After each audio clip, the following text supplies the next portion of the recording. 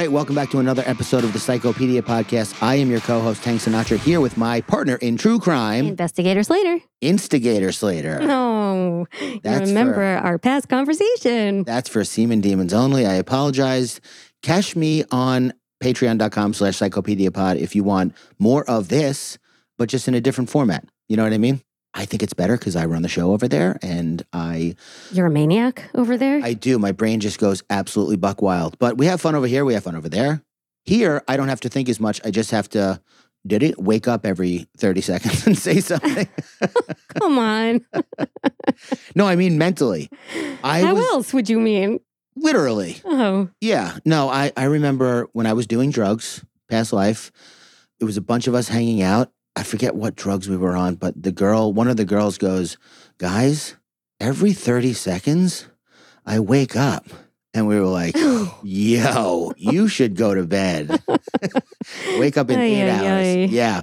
So, man, we are just having a blast over here doing this podcast. Oh, I love it. I love Patreon. I love Unhinged. I really, really do. I like that I get to lean back a little bit, let you take the wheel. But I have to tell you, I like the driver's seat. You love being in control. I love Psychopedia. I love the true crime cases. I love this work. Well, you're also living the entire case presentation out before you do it. So the amount of anticipation must just be through the roof for you. Showtime by the time you're a psycho. Yeah.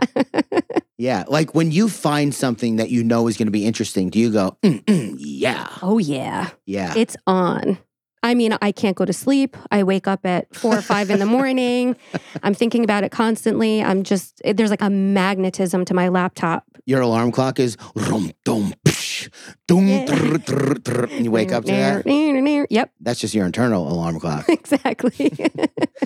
I mean, it really has become a part of us so fast. This podcast is only 7 months old, and it feels like a whole lifetime has passed. It really does. I'd be interested to see if the listeners feel that way too, because sometimes you get so entrenched in something. We watched The Walking Dead years ago. Here's how I did it. I usually hate season 1, season 2 of popular shows. Don't know why, it's just the way it is. So we started at season 4. We watched season 4, season 5, then went back to 1, 2, 3. Nothing mattered. There was people that were there that weren't there in season 4, but it was all okay. And I'm so glad I didn't watch season 1 first because season 1 was pretty bad. I mean, you've heard our first couple episodes, right? Oh, yeah. I mean, one of them we pulled back. We released it and then we pulled it back. Yeah, no, that sucked. Yeah, it sounded so terrible. I couldn't even deal with thinking that people were going to think that was representative of what we could do. It's still sitting there with 300 downloads in the server. To those 300 people, I apologize. Yeah, we're so sorry. But with that said, if this is your first time listening to this podcast, welcome. And if this is your 40th time listening to this podcast, welcome home, you little freak. Yeah.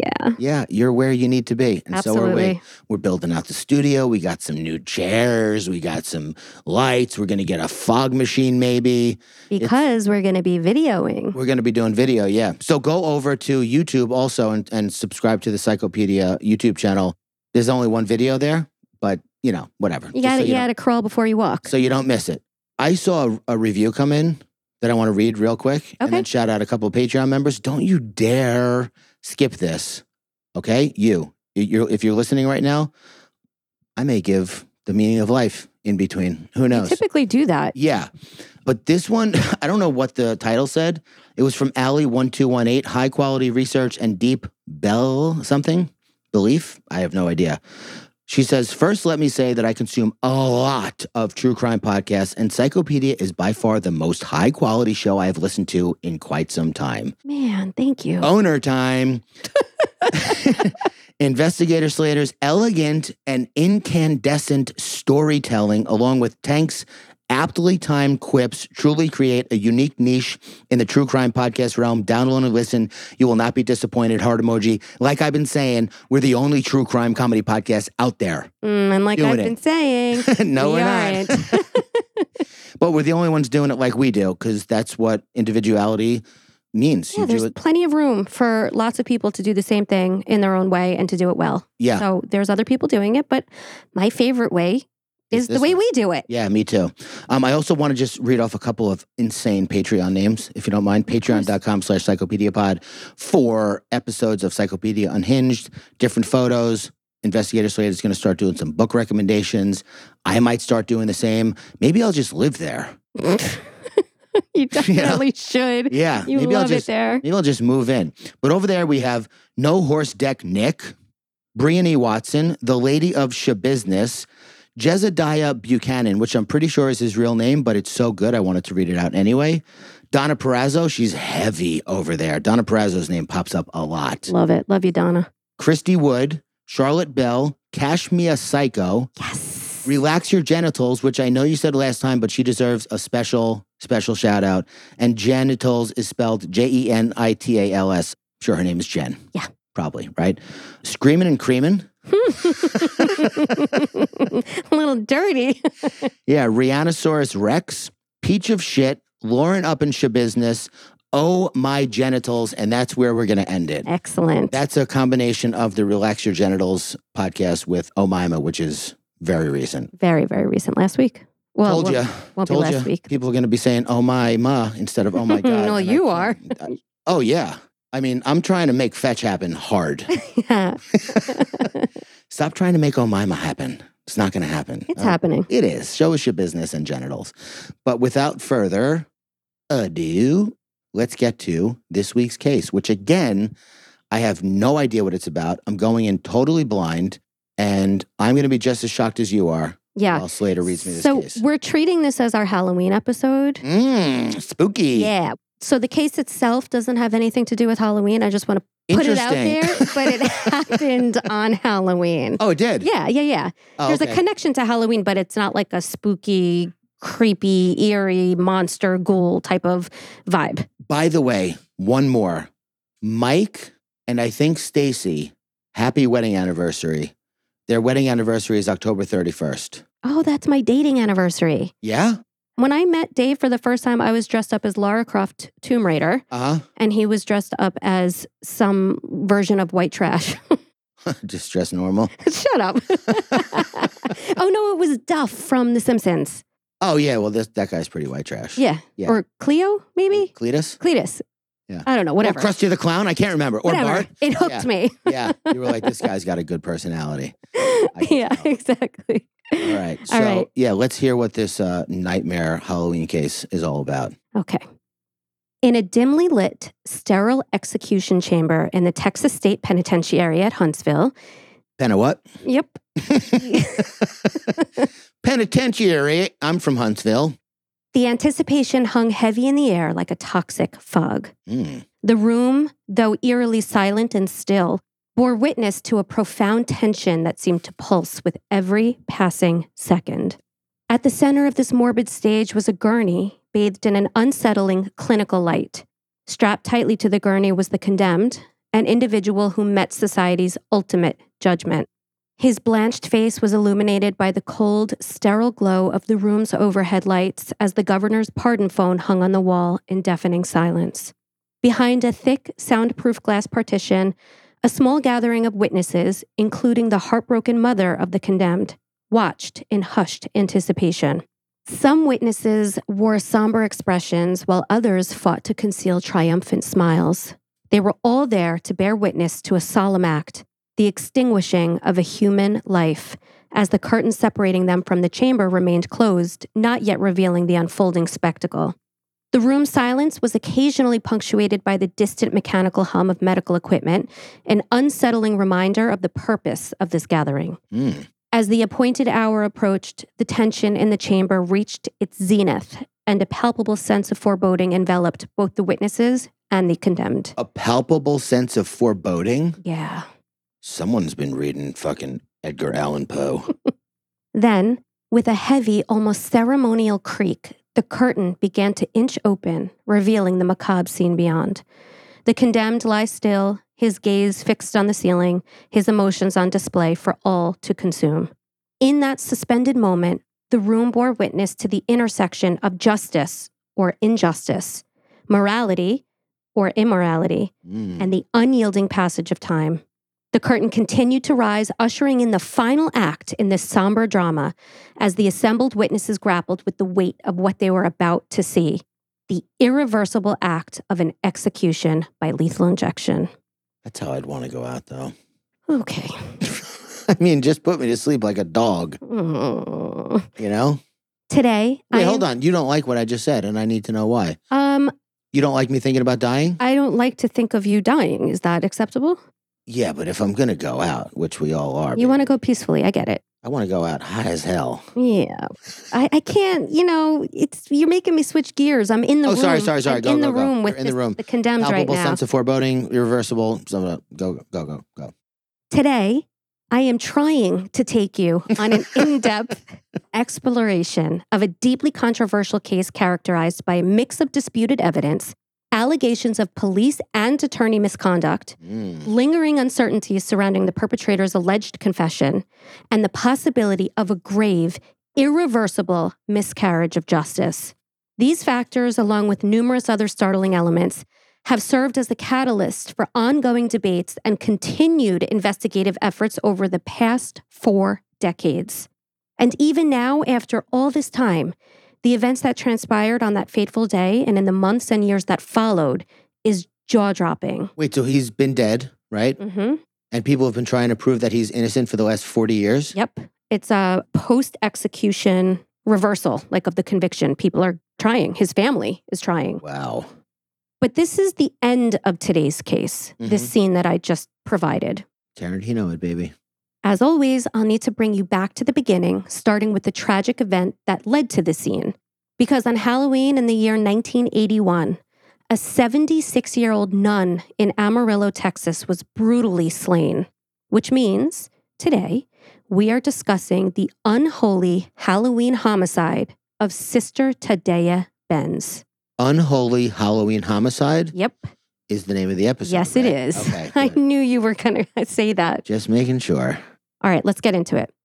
I like to start, as we know, highlighting, to the extent that it works with the episode, the victim. But I will say that there's not too much out there about Sister Tadea Benz. But let me tell you what I know. Sister Tadea Benz was born Martina Benz in Switzerland on September 21st, 1905. For most of her life, she lived at the St. Francis Convent in the small Midwestern city of Amarillo, Texas, having made a lifelong commitment to God by professing her perpetual vows of chastity, poverty, and obedience. As part of Sister Tadea's daily routine, the 76-year-old Franciscan nun would typically wake up at 5 a.m., relatable, brew herself a cup of coffee, and spend some time with the convent's resident cat, Chloe. At precisely 6:30 a.m., Sister Tadea would then proceed to the convent's chapel to join in morning prayer, a ritual that held profound significance for her.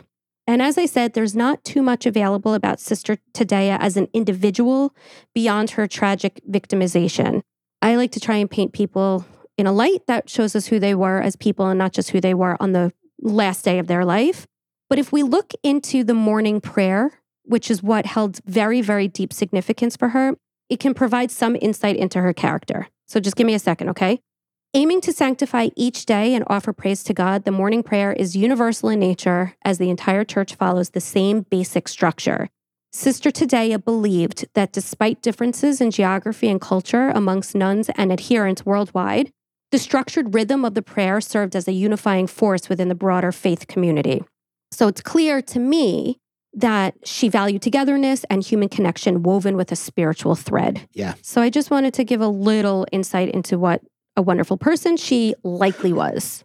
On the fateful morning of Saturday, October 31st, 1981, Halloween, Sister Tadea missed morning prayer, as previously indicated, which sent ripples of concern through the convent. As the clock neared 7:30 a.m., the conclusion of the prayer session, a group of nuns decided to investigate Sister Tadea's unexpected absence. Upon entering her bedroom, which had an uncharacteristically closed door that morning, the nuns were met with a haunting scene. Their beloved sister, Tadea Benz, was lifeless on the floor beneath them. Her body lies stretched out completely naked, with her arms extended at her sides. Surrounding her uncovered head was a pool of coagulated blood. The nuns' initial shock gave way to a crushing sadness as they rushed to tend to their fallen sister, only to discover that her body was cold to the touch and her pulse entirely absent. It appeared to them that Sister Tadea had suffered a tragic accident and likely fell from her bed and sustained a fatal head injury. That's why she was on the floor. That's why there was blood around her head. And sad as they were, the nuns accepted her passing with unwavering faith, their hearts heavy yet resolute, believing that Sister Tadea had ascended to her rightful place in heaven, nestled beside the Almighty. 5 nuns at St. Francis Convent then proceeded to wrap Sister Tadea's body in a sheet after cleaning the bloodstains on the otherwise immaculate bedroom floor. Then, they respectfully left their deceased sister and proceeded downstairs to make her funeral arrangements. It was amidst the flurry of preparations for the funeral when a disconcerting discovery was made in the convent's first floor community room. Wait, so they thought it was a head injury at first? Yes. Okay. There in plain sight in this room was a shattered window surrounded by broken glass and what appeared to be a deliberate hole cut into the window screen. Worried that there may have been a burglary at some point during the night, the nuns contacted the Amarillo Police Department. At that point, the nuns hadn't thought to connect the occurrence of the broken window with the death of Sister Tadea because they assumed, in spite of the blood, that she had died of a result of a fall. They didn't connect the two. So they thought she fell and hit her head, and there was also a robbery on the same night in the same house. Yes. You got to be the most pure-hearted and minded individual to think that. Well, we are talking about nuns. What a coincidence. By the way, whoever wound up doing it, I don't know if we find out or not, but you got to be a real piece of shit to kill two things, an old lady who's a nun. Yeah, it doesn't get worse. The innocence and the purity that, That's the same as killing a child. Yeah, I figured you were going to go there. Kids are just a totally different level, but yeah, you got to be a real weak, depraved piece of shit. Yeah. Yep. By 9 a.m., deputies from the Amarillo Sheriff's Department arrived at the convent, which was located at 4301 Northeast 18th Avenue. Now, by the time they arrived, Sister Tadea's body had already been taken off to a local funeral home. Consequently, law enforcement centered their initial investigation exclusively on the broken window and the possibility of a break-in. The cops didn't put it together either? They had no clue at this point that Sister Tadea had died because nobody said anything. Okay, got it. It was only when deputies overheard the nuns discussing the funeral arrangements that they became aware that a death had even occurred. And once they did, they grasped the possibility of having to handle a potential homicide investigation because their minds immediately connected the two. Cops don't have pure minds. They've been traumatized. They've seen a few things. Yeah. Hey, guess what? What? I found a solution to a problem that I don't even think people realize is a problem. And you actually know what it is because we got them. What? The Aura frames. Oh, yeah. Yeah. That thing has changed the vibe in my house. I have put almost every picture that I own on there because in my phone, I never look at them. There's too many to look at. So I put it on there. It was so easy to use, to set up. It was like comically simple. And a lot of people are concerned with privacy, as they should be. But with this, you get complete control over who has access to your photos. And it's more secure to let these things run on the frame than it is to send them via email. My favorite thing about this frame is that I get to update the pictures that go into it. So when I print pictures and hang them up in my house, it drives me crazy that the next few months, my kids look entirely different. So with this frame, I get to see my kids as they change in front of my very eyes. Yeah, it's a great thing to have in the house. It displays the photos beautifully, and it makes a great gift. As a matter of fact, right now, Aura has a great deal for Mother's Day. Listeners can save on the perfect gift by visiting auraframes.com to get $30 off plus free shipping on their best-selling frame. That's AURA frames.com and use code Psychopedia at checkout to save. Terms and conditions apply. It's Sophia Franklin, and I have a little secret to let you in on. I know you've all wanted more of me, so I'm introducing you to my brand new mini-series that's out now. More of me, more of you, more of us every Monday. Bringing back all the OG feels that initially brought us together. Listen and follow Sophia with an F on the Odyssey app or wherever you get your podcasts. So law enforcement took measures to secure the crime scene and began the process of gathering evidence. They recovered bed linens, Sister Tadea's night clothing, a bent butter knife found beneath her bed, and a crumpled up white t-shirt on the floor. There was also a steak knife found on the driveway of the convent, likely used to cut the window screen. Fingerprints and palm prints were collected from the butter knife blade and handle, the steak knife from the driveway, and the headboard from Sister Tadea's bed. Additionally, investigators also discovered and collected a few strands of black curly hair and blood, possibly belonging to the perpetrator. Now, following the initial assessment of the crime scene, a deputy requested permission to conduct a brief examination of Sister Tadea's body, naturally. It's worth noting, though, that by the time law enforcement retrieved the body from the funeral home, it had already undergone partial cleaning and arterial embalming. Oh, yeah. Nonetheless, Nonetheless, nice pun. Nonetheless. That is good. Nonetheless. Stop. I can't. Oh my gosh. Nonetheless, unmistakable signs of foul play were discovered on Sister Tadea's body. I've seen the autopsy photos and they are harrowing. I'm not sure how the other nuns, bless their pure hearts, did not suspect foul play, given the fact that Sister Tadea was naked and her extensive injuries were in plain sight. They don't read the newspaper, watch TV, watch movies. Let me tell you what her body displayed. Yeah. She exhibited noticeable bruising around her neck, consistent with strangulation, as well as evidence of being beaten, stabbed, and mutilated. The pathologist performing the post-mortem examination on Sister Tadea's body, a piece of shit named Ralph Erdman. Oh, he sucked? Oh, you will find out why. Also found signs of external bleeding and internal trauma in the vaginal area. Oh, you raped a nun. Meaning, Oh, you're going to hell. The 76-year-old nun had been sexually assaulted during her attack. Ugh. Tests of vaginal contents indeed confirmed the presence of sperm and prostate secretions. 76-year-old virgin, probably. Yeah, probably. Oh, there's just so many levels of tragedy here. Yeah.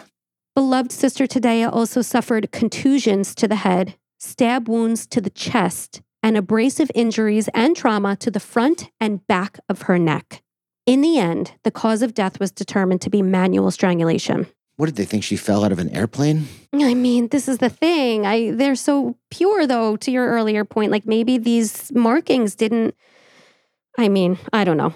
I can't throw shade their way, but when I saw the autopsy pictures, I was like, come on, ladies. Yeah. You know? You've read the Bible. You know about violence and here and there. You know what I mean? Not only was this clearly a homicide, but it bore a striking resemblance to the fatal injuries sustained by another elderly woman in the area, a 77-year-old woman named Narnie Box Bryson. Sick name. Narnie resided in the 700 block of North Houston Street, located just 3 blocks away from the convent. And she met her tragic demise just 3 months earlier, on July 9th, 1981, in an almost identical way to Sister Tadea. Not only were the women's injuries consistent, but so too was a piece of evidence discovered at both crime scenes, a crumpled up white t-shirt located next to each victim's bed. Bloody? According to the pictures I saw, there was blood on it, yes. Mm-hmm. At least the one recovered from Sister Tadea's bedroom. While the connections between these two cases were undeniable, Sister Tadea's situation was swiftly being linked to something more sinister, distinct from Narnie Bryson's death. Pop quiz numero uno. Oh, God, I'm going to bomb this one. What was Sister Tadea's murder being linked to at this very early stage in the investigation? A satanic ritual. B, a religious hate crime. C, a stance against sexual abuse in the Catholic Church. Wow. A satanic ritual. What was B? A religious hate crime. A religious hate crime or a stand against sexual abuse in the Catholic Church. I'm going to go with A. Yes. Nailed it. Say you love Satan. You know what that is? No. It's something we should probably do a case on. Ricky Casso from Northport, very into Satan, wound up murdering a kid in a satanic ritual. Is this with the rocks down the throat? No, that's a different case. Okay. This was like a 17 or 18-year-old kid named Ricky Casso from Northport. The name of the book is Say You Love Satan. I got it when I was a kid, but I lived in Comac. I grew up in Comac, which is one town over. Mm-hmm. I was just too scared to read it. Yeah, no kidding. In the 80s, there was some weird satanic shit going on. Well, I'm going to tell you why that's not surprising to hear. So her case was being linked to the occult, given her status as a religious figure and and her murder occurring on Halloween, and it being 1981, which coincided, like the case you're discussing, with the rise of the Satanic Panic that swept the nation. Yeah, okay. The Satanic Panic was a period of widespread fear and moral hysteria in the United States during the 80s and early 90s, characterized by unfounded fears and allegations of satanic ritual abuse and occult activities, often resulting in false accusations and sensationalized media coverage. Usually it was centering on people performing ritualistic acts against children in particular. So places like daycare centers were under fire. People were getting arrested left and right. Wow. People were getting convicted. Like, it was madness. Important things like critical thinking, skepticism, and due process went out the window in this time of social hysteria, which also seemed to have happened more than once during the investigation and prosecution of the case we are discussing today. So at this point in the case, the satanic whisperings were abound, and a 5-member multi-agency task force was established, specifically to solve both the Bryson and the Benz murders. The community was in a state of heightened concern and anxiety regarding the safety of their elderly women, as it appeared that an unhinged individual with a particular penchant for this demographic was still at large. In a documentary I watched about this case called The Last Word, which I recommend, Jeff Blackburn, who's the co-founder of the Innocence Project of Texas, reflected on the community's reaction to these crimes and their enraged demands for justice and, of note, for punishment. Blackburn stated that there was, quote, hysteria and anger, but not compassionate anger. It was lynch mob anger. Strictly light the torches and go assault the castle. What's compassionate anger? Having compassion because somebody was killed and having compassion for the victim? The way I would interpret that, yes, is compassionate anger is like wanting to get justice, wanting to find the perpetrators so that there's no more crimes, and we want to bring closure to the family of the victims, and we just want peace and law and order. They were just out for blood. That's exactly in 3 lines from here, I say exactly that they were out for blood. It was a different type of anger. I took a little peek at the script. No, I didn't. Oh my God. I'm just getting to know true crime real good. You are. I'm going to have to shake things up a little bit, I think. People were not just seeking law and order. They were out for blood. Yes. Rewards were being offered for the capture of the nun rape slayer, and every media outlet in the area stoked the fire that ripped through the masses and ignited politicians and the broader legal community to take a public stance for retaliatory justice. This is Texas, after all. Yeah. Respectfully. Because I was going to say. At this point in time in the city of Amarillo, something else that we need to take note of. The police department was already facing heightened public scrutiny following a series of mishandled capital murder investigations characterized by evidence concealment, police cover-ups, and flawed investigative practices that resulted in acquittals, expensive appeals, and retrials. And people probably being convicted that had nothing to do with anything. Exactly. So when Danny Hill, the recently elected district attorney of Potter County, made a commitment in January of 1981 to eliminate wrongdoers from the God-fearing city of Amarillo by frequently and promptly pursuing the death penalty while also pledging to unite the divergent factions within law enforcement, his popularity soared. Divergent factions? Yeah. You ever seen that movie, Divergent? Yeah. Love it. I love it too. It's about factions as well. I know it is. What faction would you be in? I was going to ask first. Dauntless. You'd be Dauntless? Or Erudite? I think I would want to be Dauntless. Mm-hmm. But what were the other ones? Erudite, the legal ones, the legal faction? I don't remember that one. Like the lawmakers. Yeah. I don't know. Also farmers. Oh, I don't remember. Yeah. Let's say Dauntless. Yeah, I would definitely be jacked. Well, I'm not, but I would still be Dauntless because I'm insane. You're brave. Within days of being sworn into office, DA Danny Hill made his first under-the-table move by convincing county commissioners to bring in a full-time medical examiner that they could keep in their pocket who could testify on behalf of the state in homicide cases.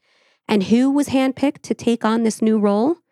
The aforementioned pathologist, piece of shit, Dr. Ralph Erdman, whose very first case was the murder of Sister Tadea Benz. That guy's name sucks. Yeah, well, he probably sucks.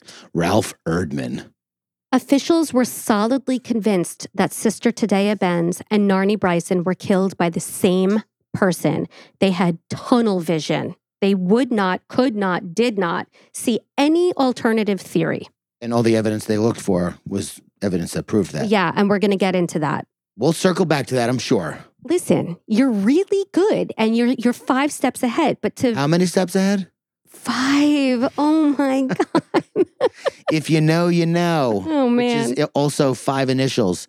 Yeah, I should have been a detective. Obviously. I realized that when I was very young, but I was like, I don't want to look at dead bodies. Really? Yeah.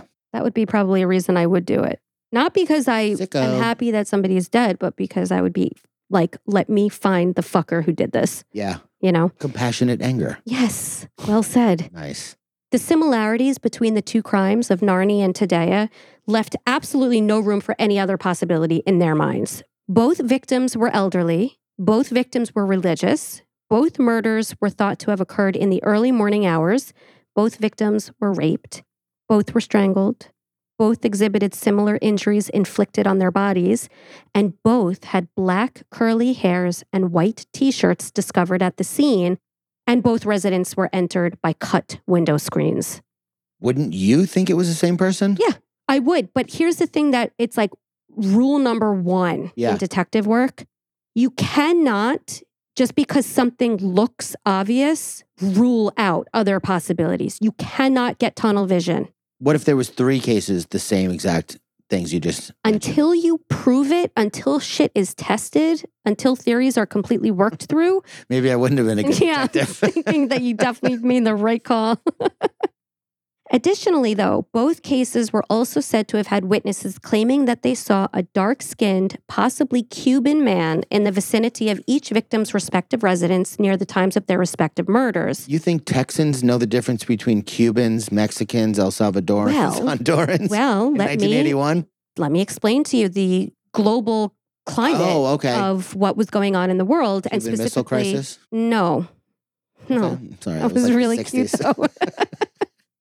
So it's important that we explore the witness accounts of the Cuban suspect, right? And how it aligns, as I said, with the larger global context of that era. So amidst Cuba's economic troubles and increasing dissent, Fidel Castro's decision on April 20th, 1980, to allow Cubans to leave the country, overturning the communist government's emigration restrictions, was huge.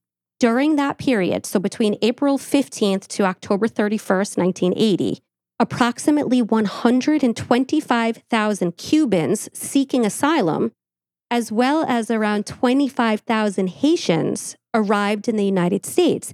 And President Jimmy Carter, in response to this mass exodus into the country, arranged for families and homes to open their doors to Cuban immigrants. Really? Including in Amarillo, Texas. He was able to get people to agree to take in refugees? Yeah, he ultimately looped in the Coast Guard and put a blockade and we took in a Sudanese refugee into our home. You know how many miles I get to the gallon on that bad boy?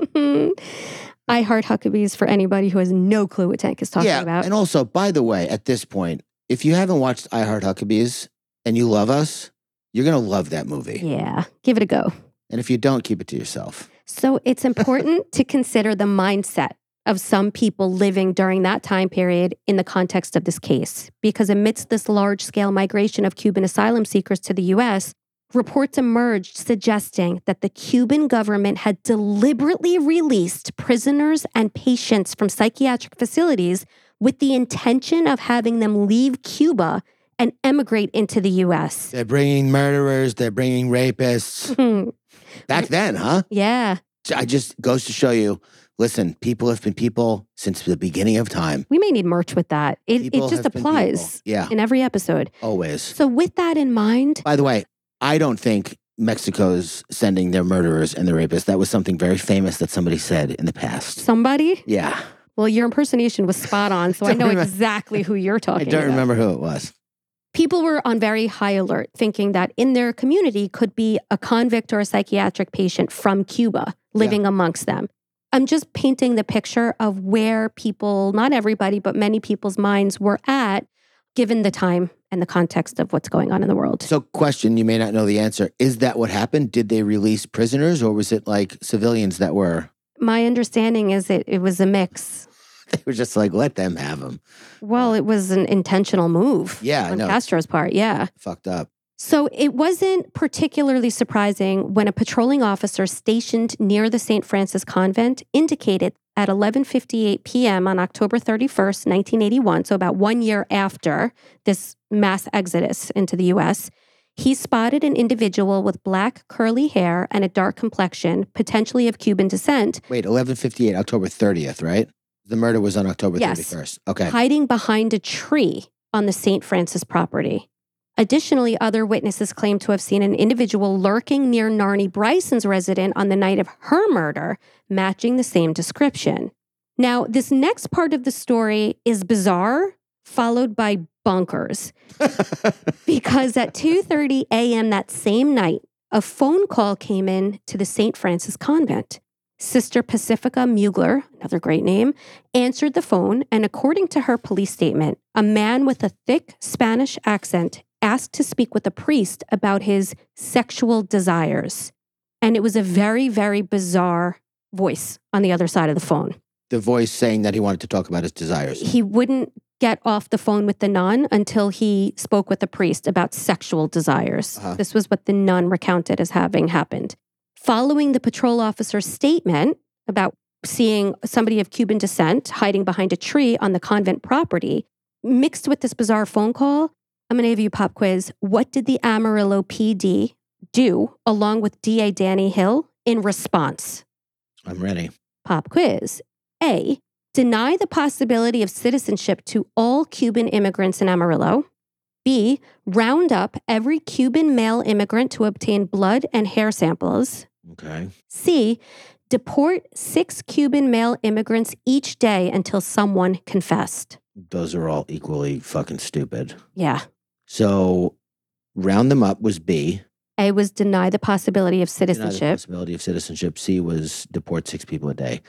I'm going to go with 1981 Texas, Cubans. They probably deported them. No. I knew that wasn't it. I was saying that wasn't it. Mm-hmm. Round up all the Cubans? Yep. But that's what I was going to say. Yeah, well, Yeah. should have guessed it first because you don't get credit now. Nailed it. With DA Hill at the helm of this bonkers operation. Oh, we're in bonkers territory now? Yeah. Okay. The bizarre was the phone call. Okay. Okay, now this is bonkers. The Amarillo PD rounded up every Cuban male that had emigrated from Miami to Amarillo and forced them to verify their whereabouts on the nights of the murders while providing blood and hair samples as well as fingerprints. And among the Cuban detainees were 2 men of interest named Fernando Felipe Flores and Leoncio Perez Rueda. They had DNA back then? No, not really. You're going to hear. Okay. Because according to FBI reports, both men had been previously caught spying on old women in their homes through windows, and both had been charged with trespassing between the times of the 2 murders. So these are some pretty hot suspects. Yeah. The district attorney and police were convinced that Flores, in particular, was responsible for the murders, having allegedly found what they thought were blue fibers from Sister Tadea's nightgown on his clothing. But by November 7th, 1981, Flores was cleared as none of the DNA evidence collected from the scene matched. Once again, law enforcement got shit from the community over making the wrong call on Flores and for still not being any closer to finding the maniacal old lady killer on the prowl. As such, they resorted to which of the following desperate measures to bolster their investigation? Pop quiz? Yeah, I know. They come in hot. Yeah. Takes a while to get to the first one, then you just start piling them on. That's it. So I'm going to shake this one up a little bit. Which 2 answers are correct? Whoa. Yeah. Okay. Do you need a reminder of what the question is? I didn't even know you had said the question yet. So I will give you that reminder. So law enforcement was getting shit from the community about fucking up on naming Flores and that they didn't have anything else really. And they were getting desperate. So what desperate measures did they resort to bolster their investigation? Okay, I'm ready. Which 2 answers are correct? A, hypnotized an elderly woman who survived a similar attack in her home and had just woken up from a coma.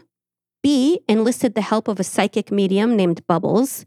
C, police planting a used Dr. Pepper can from a well-known Houston gang member near the convent to just place blame. Oh, man. So either hypnosis, psychic, or Dr. Pepper. Dr. Pepper placement. to frame a gang member. Which two? I mean, the obvious choice is A and B, but nothing's obvious with these pop quizzes. So I'm just going to go against my better judgment and say A and B. Correct. Fucking nailed it. Dr. Pepper, fuck off. Not even a real doctor.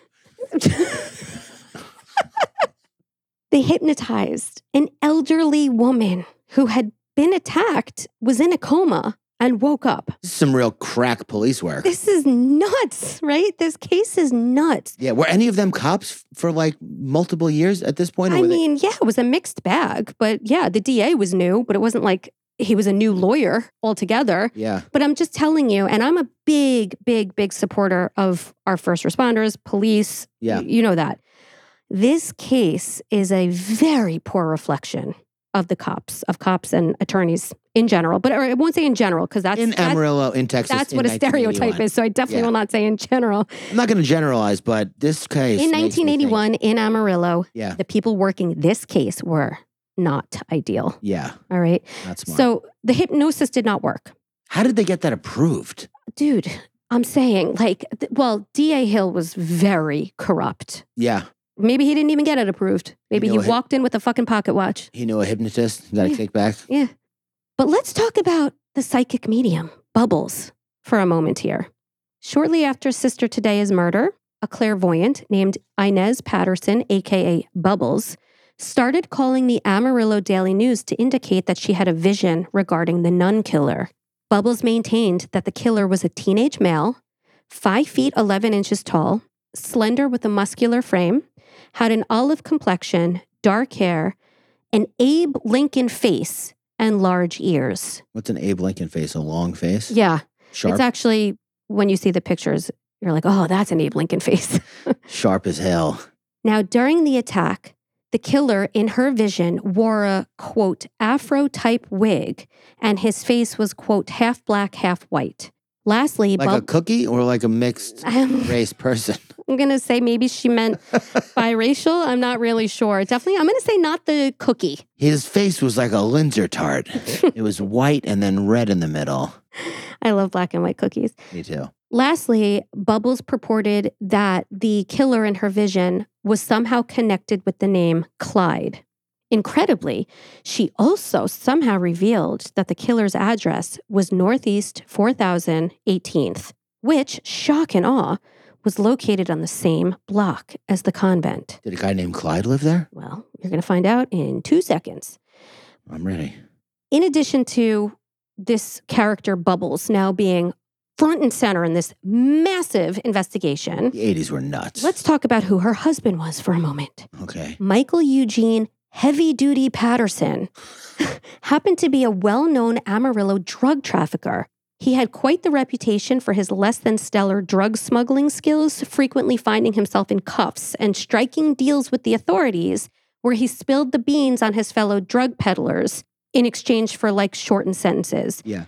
In the documentary, it labels his, not job title, but summarized what he did as being on snitch duties. And that perfectly summarizes what he did. Heavy duty snitch. So these are the Pattersons, okay? Again, they're now firmly positioned in the center of this very high stakes investigation. Bubbles and heavy duty. Right. Remarkably, within days of Bubbles coming forward with her vision, law enforcement was able to identify an individual who perfectly, some might say too perfectly, matched Bubbles' description. This individual, who was now officially a suspect, was 17-year-old Johnny Frank Garrett.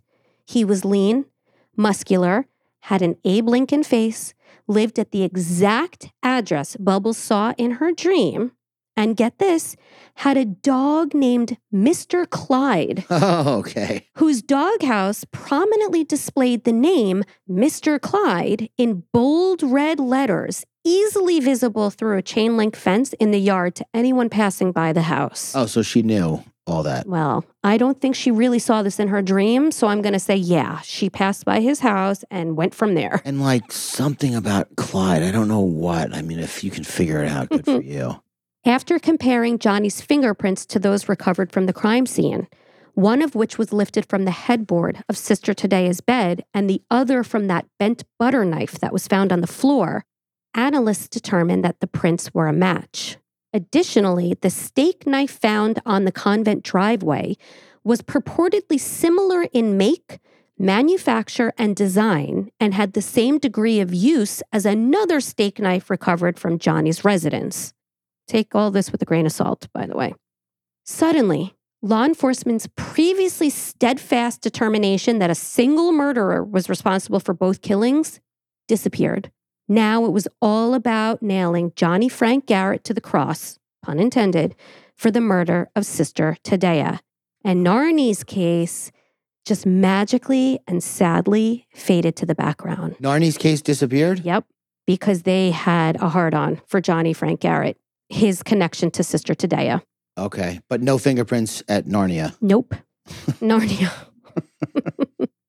So let me tell you about Johnny Frank Garrett. His upbringing and life circumstances are undeniably tragic. Here's his backstory. Johnny Frank Garrett was born on Christmas Eve, 1963. He was introduced to alcohol and other drugs by members of his family at the age of 10 and subsequently indulged in serious drug use involving brain-damaging substances like paint thinner and amphetamines.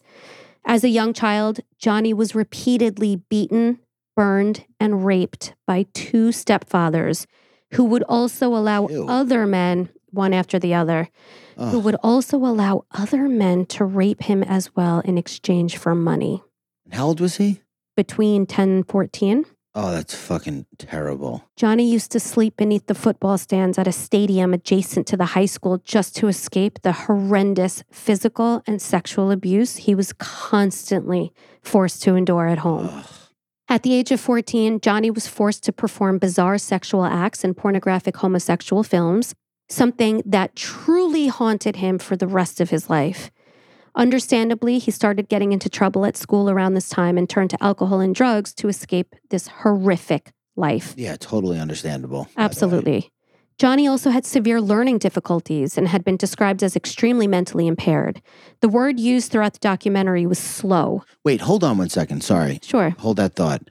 2 stepfathers, back to back, meaning he had one stepfather who allowed people to rape him for money, and then his mom met another guy who was a stepfather. Who also raped him. Yeah. Holy shit. Yeah, it's tragic. He had an IQ below 70, which made learning very difficult for him. By the end of 6th grade, Johnny was unable to read or write. But it's understandable and maybe not surprising to hear that he struggled with psychological issues. But at this point in the case, all that anyone cared to focus on was the fact that police had identified a perfect suspect for the murder of Sister Tadea Benz. As such, Johnny Frank Garrett was arrested on November 9th, 1981. And after just 1 hour of intense interrogation following his arrest, Johnny allegedly confessed to the murder of Sister Tadea Benz. In the written confession that a police officer allegedly transcribed during Johnny's interrogation, Johnny allegedly said, and I'm paraphrasing, "I am 17 years old and at 1:30 a.m. on Halloween, after getting drunk on whiskey and taking 2 hits of acid, I broke into the convent because I heard they kept nice stereos inside. I knocked the window out of the bottom floor, walked upstairs into a bedroom, covered the nun's mouth, choked her until she passed out, had sex with her, and left the same way I came in." Of note, while the recording of the confession included the officer reading Johnny his Miranda rights, it mysteriously cut out during the actual confession. So there's no audio recording. Really? Right. Oh, okay. That's, listen, if I was this kid, God bless him, I mean, jail is a better situation than what he's in at home. Well, he's 17 by this point. Still. It's not happening to him actively anymore, although he remained haunted by it, It's obviously. a couple of years later. It's not like it's 40 years later, which wouldn't even matter anyway. Yeah, but I cannot agree respectfully, my wonderful co-host, that prison would have been a better place. Well, I thought he was younger, but... Okay, I figured. So according to this oral confession transcribed by the police, which Johnny contested as being inaccurate and refused to sign, he stated in this confession that he exited the convent in the same manner in which he entered, which was through that broken window. But according to the evidence, the perpetrator left through the fire exit door, leaving behind a blood smear on the door frame. Additionally, there wasn't any broken glass outside the broken window, further supporting the notion that no one left that way. So now the confession that the police are alleging was made and that they're alleging is true conflicts with the evidence of what actually happened. Interjection. Yes, sir. Flashback. When I say he'd be better off in jail, you and I think of jail as very different than some people in the world. Like I've heard stories of people who are living on the streets, committing a petty crime just to go to jail for 3 months so they get fed and have a place to sleep. I have heard of, heartbreakingly, that happening as well. Yeah. He had a very loving family, Johnny, that he lived with. I mean, he endured what he endured, which is horrendous. Yeah. But he wasn't homeless. He wasn't starving. He wasn't, you know what I mean? He wasn't on drugs at this point, to a point where he wasn't functioning. He had the baggage, of course, from what he went through. But yeah, I don't think that prison would have been the right place or better place for him. Okay. At this time, an attorney named Bill Coleus showed up at the precinct offering his legal services to Johnny. But Johnny never asked for an attorney, and he certainly had no clue who Mr. Coleus was. Johnny's mother, Charlotte Cameron, she's in this documentary that I watched, she indicates that Mr. Coleus conveyed to Johnny that given his confession and the existing evidence, there were limited options available at that stage, and it would be advisable to just cooperate with the prosecution since basically he was fucked anyway. Yeah, great advice. Not exactly what a suspect wants to hear from his suddenly appearing defense attorney. Yeah. During his arraignment 2 days later, in front of the judge and a packed courtroom, Johnny vehemently denied committing the murder and vehemently denied saying what appeared in the written confession, like he denied having ever said it. He also maintained that he'd been inside the St. Francis convent hundreds of times. He grew up on the same block. He even helped the nuns move furniture into a moving truck on one occasion, which would explain his fingerprints on Sister Tadea's headboard. Oh, okay.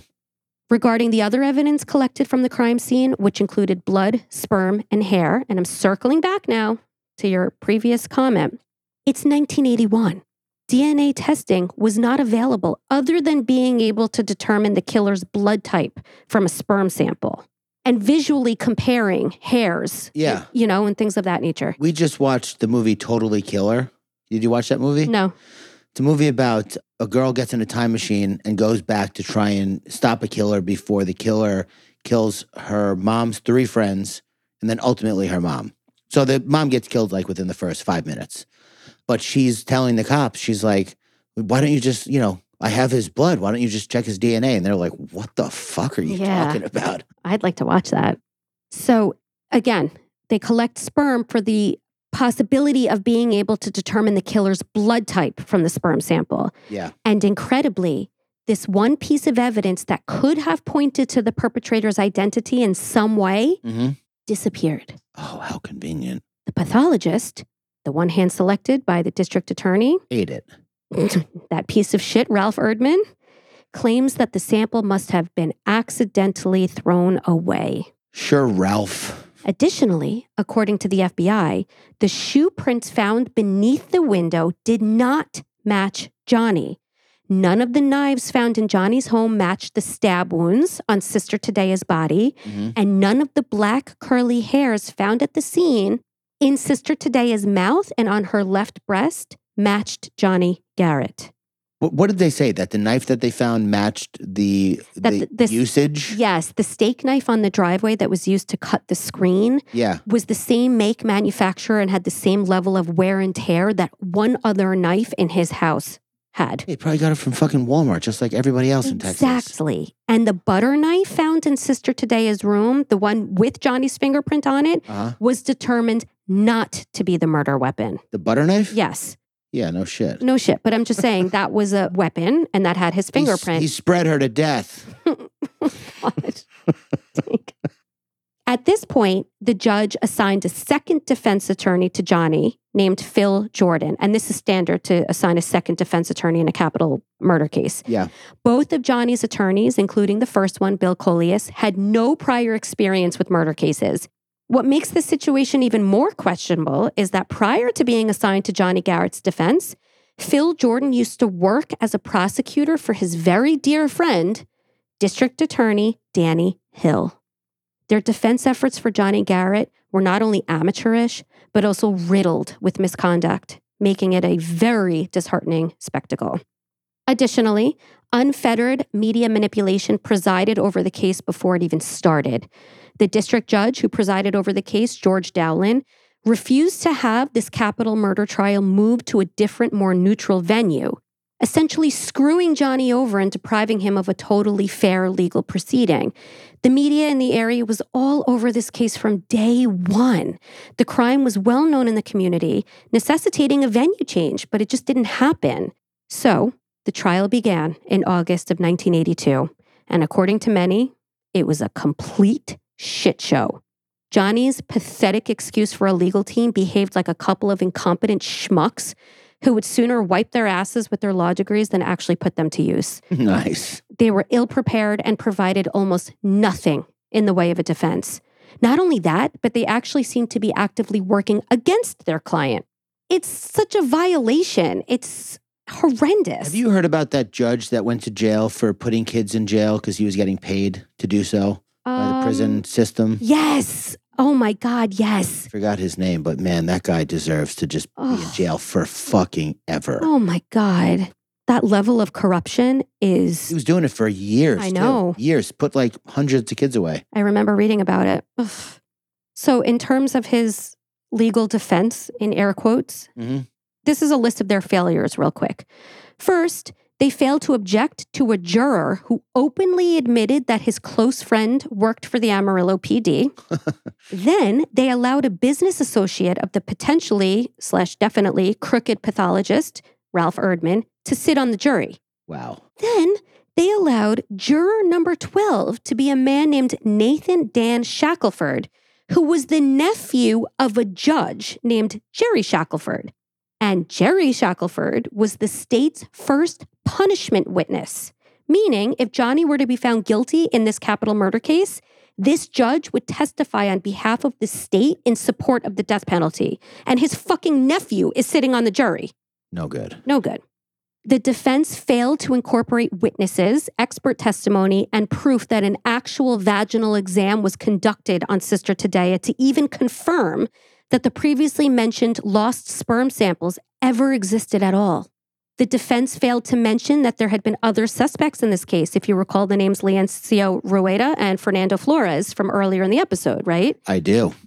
The defense failed to mention that hair belonging to another person was discovered in Sister Tadea's mouth and on her left breast. The defense failed to mention a witness statement indicating the sight of a dark-skinned male, likely Cuban, hiding behind a tree on the convent's property. How did they forget to mention They didn't forget it. They deliberately didn't include it. And when you have a fucking crooked judge and a crooked prosecutor and nobody's calling this out, it goes. It stands. It stays. And you got 3 people on a jury that are obviously in somebody's pocket. Absolutely. That's enough to swing a jury either way. Completely accurate. And his attorneys were just walking, talking Sixth Amendment violations in human form. Like this whole thing was crooked. The state's case against Johnny Frank Garrett lasted 5 days. And after 5 hours of jury deliberation, a lot of 5s, a verdict was reached. Guilty. I thought he was going to get 5 years. And as that verdict was read aloud, Johnny stood up and screamed, "I didn't kill her." Yeah, I mean, you got to be just completely desperate. Oh, and by the way, the death penalty. 1 hour after the guilty verdict was delivered, who was called to the stand as the first punishing witness? The Honorable Jerry Shackenfold, the uncle of juror number 12. Shackelford. Shackenfold. What did I say? Shackenfold. Fuck. Shaq and Kobe. But listen, as far as Johnny Garrett goes, that young man went through absolute hell in his home. Absolute hell. Over and over and over again. This is just, I'm getting to a point. It just speaks to the human will to live. Because even with all that, he knew that a life to be fulfilled, to have his potential be fulfilled, was better than dying. You know what I mean? You would think, or maybe you wouldn't think, but think somebody who has been through all that is just going to be like, I don't fucking care, dude. People are resilient. Yeah, People rise above. People survive the most horrendous circumstances, and they're not throwing in the towel necessarily because of what they went through. It doesn't diminish what they went through or suggest in any way that they're fine now, that it's over. I don't mean to say that at all. But still have the will to live. The will to live and to rise above other injustices. Like, this is an injustice what's going on. He's not taking it. Yeah, he's not taking it lying down anyway. So in addition to this judge speaking against him in the sentencing part of this trial, okay, and indicating that he's a danger to society and being a proponent of the death penalty, Johnny's former school teacher also testified against Johnny. Against him? Which makes me want to cry. I'm not going to lie. You were his school teacher when the unthinkable was going on behind closed doors in his home. And you're here at his trial suggesting that he was poorly behaved when he was a school child. Yeah, obviously he was poorly behaved. It's horrific. I know that not everybody knows what's going on behind closed doors, but then for you to come to his trial and speak against him? As a teacher who are with kids all day long for 9 months out of the year, maybe your first year you have a kid who's absolutely out of control and you talk to your other teachers and they're like, probably something going on at home. Like, kids don't normally act like this. You know what I mean? Yes, of course. When I become aware of the problem. I was a teacher, as you know, for a little while, and I taught in Harlem for a very small amount of time. And there was a little girl who came in. I was only there for 3 weeks at this point. She had a huge bruise on her face, huge bruise.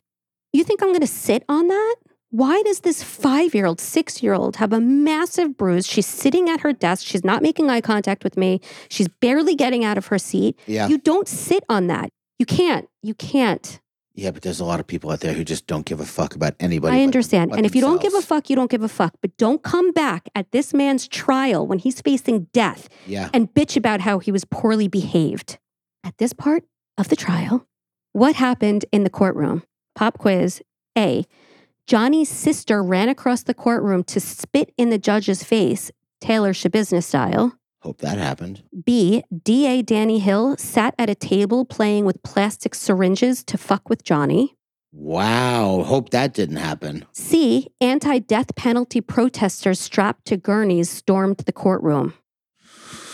Wow. So either his sister went totally shabusiness, the dickhead Danny Hill was playing with syringes, which would be fucking terrible, or anti-death penalty protesters stormed the courtroom on gurneys. A. No. Dang. C. No. No. I mean, you can't make it up. I couldn't have even made this up. Danny Hill and his fucking cronies sat at the table in the courtroom with plastic syringes and were playing with them and laughing and taunting Johnny. Johnny's family was in the courtroom. His mother, his sisters. Oh, Johnny was there. I would be going to jail too. Yeah. Heartbreaking. Listen. Oh, oh my God. That's fucking terrible. Absolutely terrible. In under an hour of deliberation, the jury returned and officially sentenced Johnny Frank Garrett to death by lethal injection. Eventually, over time in prison awaiting his execution, Johnny Garrett gave up hope. He became despondent, grew out his hair, grew out his beard, and just completely shut down. Yeah, sure. But people on the outside were still fighting for him, even years later. Namely, one person in particular. I don't know why I do this pop quiz. I was 4 seconds ago, your last one. A, the 41st president of the United States, George H.W. Bush. B, Catholic Church leader and sovereign of Vatican City, Pope John Paul II. C, social justice Nobel Peace Prize winner, Roberta Menchutum. Okay. Or D, Oprah. Rigoberta Menchutum, George H.W. Who was the other person? Pope John Paul II. Or Oprah. Man, I want to believe that it was soap poisoning. What? What is that? It's one of the greatest lines from A Christmas Story when Ralphie comes back after his mom puts soap in his mouth. Oh, yeah. I know that movie inside and out. I don't know that line. So after his mom puts soap in his mouth, he has this fantasy about, I'll show her. Yeah. And then he comes back blind and he's like, it was It was soap poisoning. Ah! And then the dad and the mom. Why is your mind there? Because I said it was. Oh, I see. Yeah, now you understand, right? Clearly. Not really. I believe it was the Pope. Yes. I'm the man. Wow, man. Yeah. Pope John Paul II tried to stop the execution from happening in 1992. Even though it was a crime against a nun, I remember Pope John Paul II being beloved as a child. Some of the popes are not well liked. Uh-huh. I remember him being liked. Okay. Yeah. So then that's, all right. Well, Yeah. good job. Thank you. As such, Almost at Oprah, by the way. Texas Governor Ann Richards called a meeting, the first of its kind in history, with 18 members of the Board of Pardons and Parole. And this is the sole entity with discretionary authority to grant release to incarcerated individuals. 17 out of 18 people voted to keep Johnny incarcerated facing the death penalty. Why? But really, all Governor Richards had to do if she really wanted to see Johnny Garrett spared the needle was issue a pardon. Yeah. But she didn't. And on February 11th, 1992, Johnny Frank Garrett was transferred from Texas death row in Huntsville to say goodbye to his family, to eat his final meal of ice cream, and have his last rites read to him. As Johnny's family walked past the crowd of people cheering and congregating outside the prison, pro-death penalty advocates who believed in Johnny's guilt, they were chanting, "Kill the freak, remember the nun." 5 minutes before 6 p.m., the warden entered the death chamber and read the death sentence to Johnny as he lies strapped to a gurney with an IV line attached to his outstretched arm. Then Johnny was asked if he had any last words, and he did. And these have absolutely become famous last words.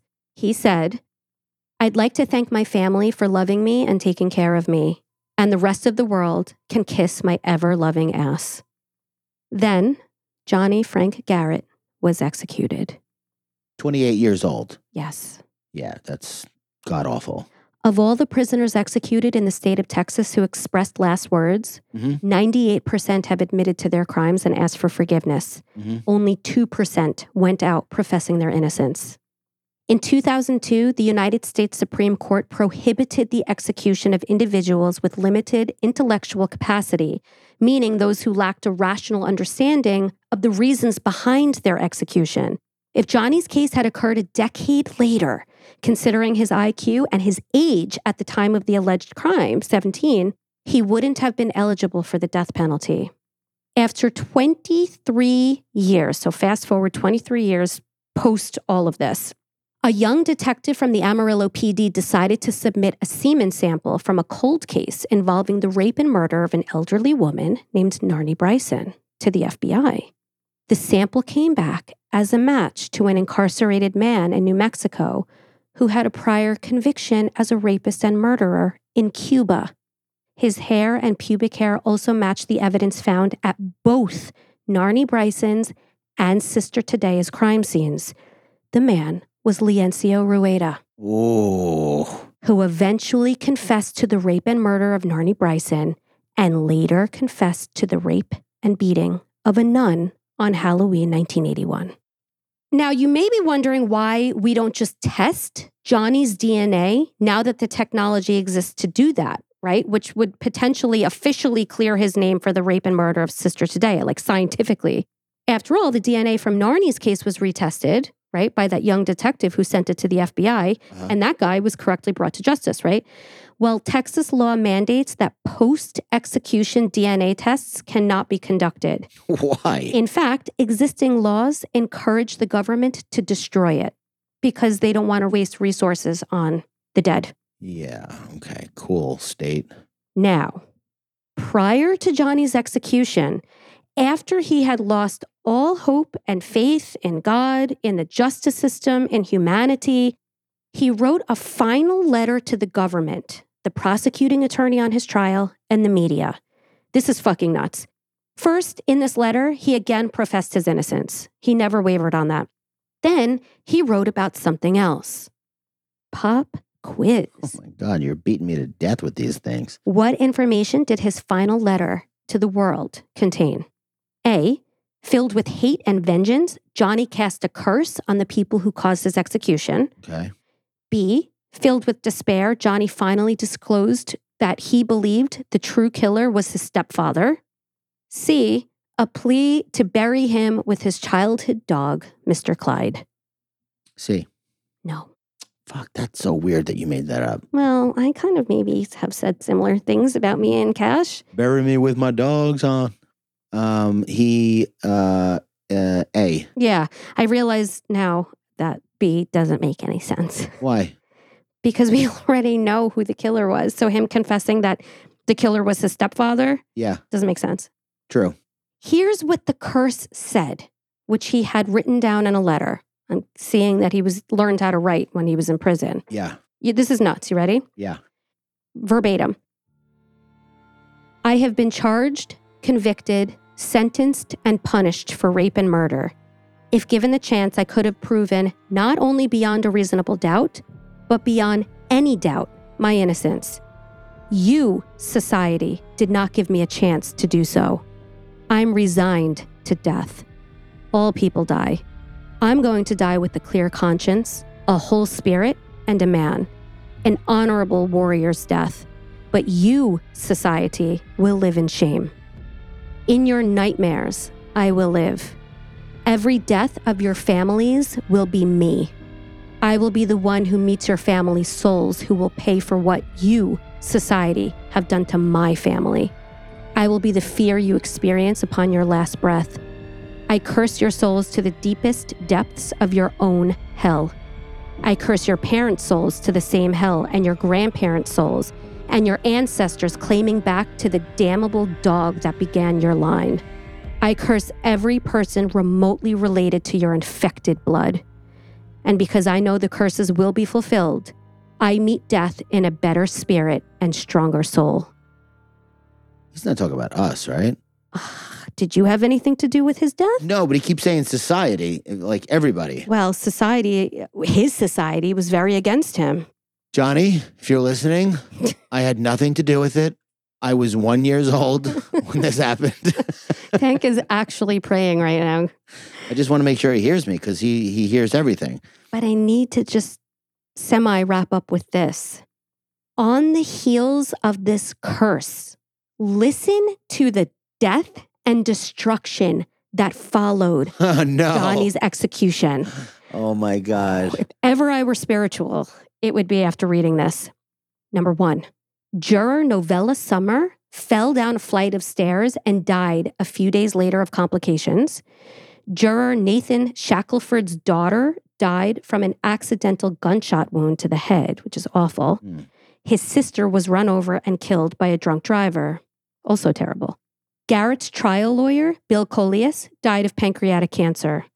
Medical examiner Ralph Erdman was convicted of numerous felonies for falsifying autopsy reports. Fantastic. Had his medical license revoked and was sent to prison. Nice.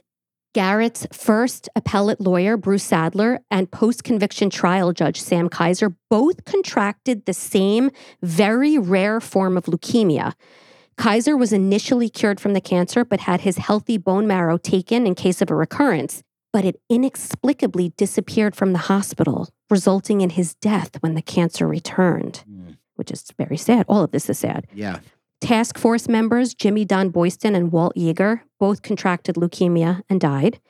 NBC reporter Kathy Jones, who accosted Johnny Garrett's mother in the bathroom at the courthouse to take her picture, died in a plane crash. Heavy Duty Patterson was found dead in his vehicle. Cause of death was never determined. Watley, who was a jailhouse snitch who testified against Johnny for a reduced sentence, committed suicide. Carol Moore, Garrett's school teacher who testified against him at trial, committed suicide. Oof.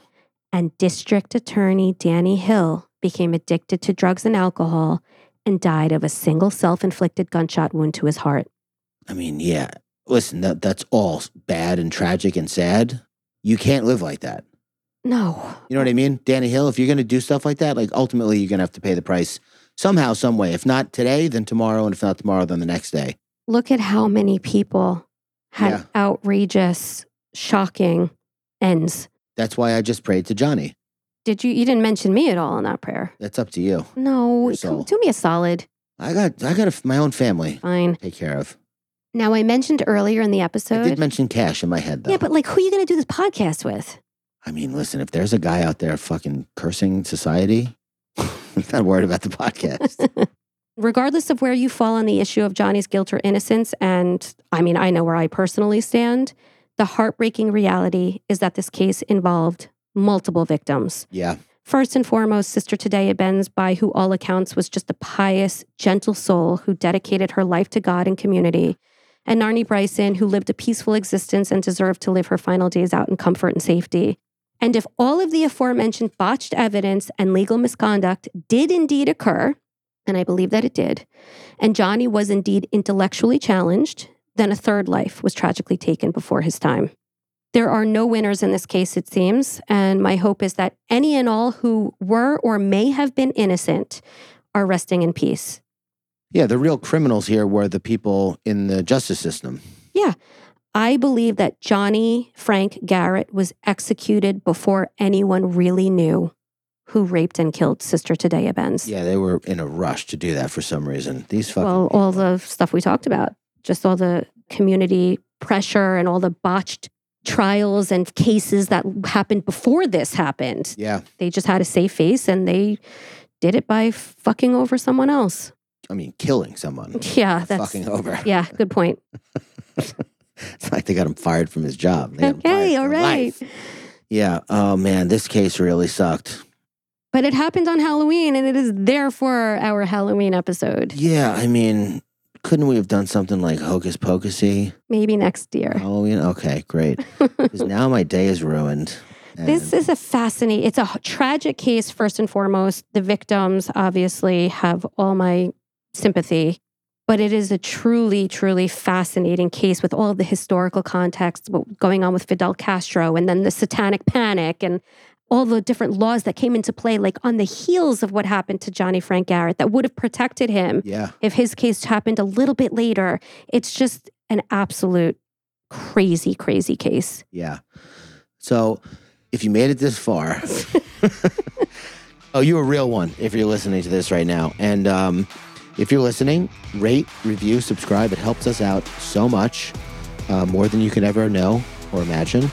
And I don't really have anything else to say except for we'll see you at the next case. And thank you for listening. Thank you for listening. Bye.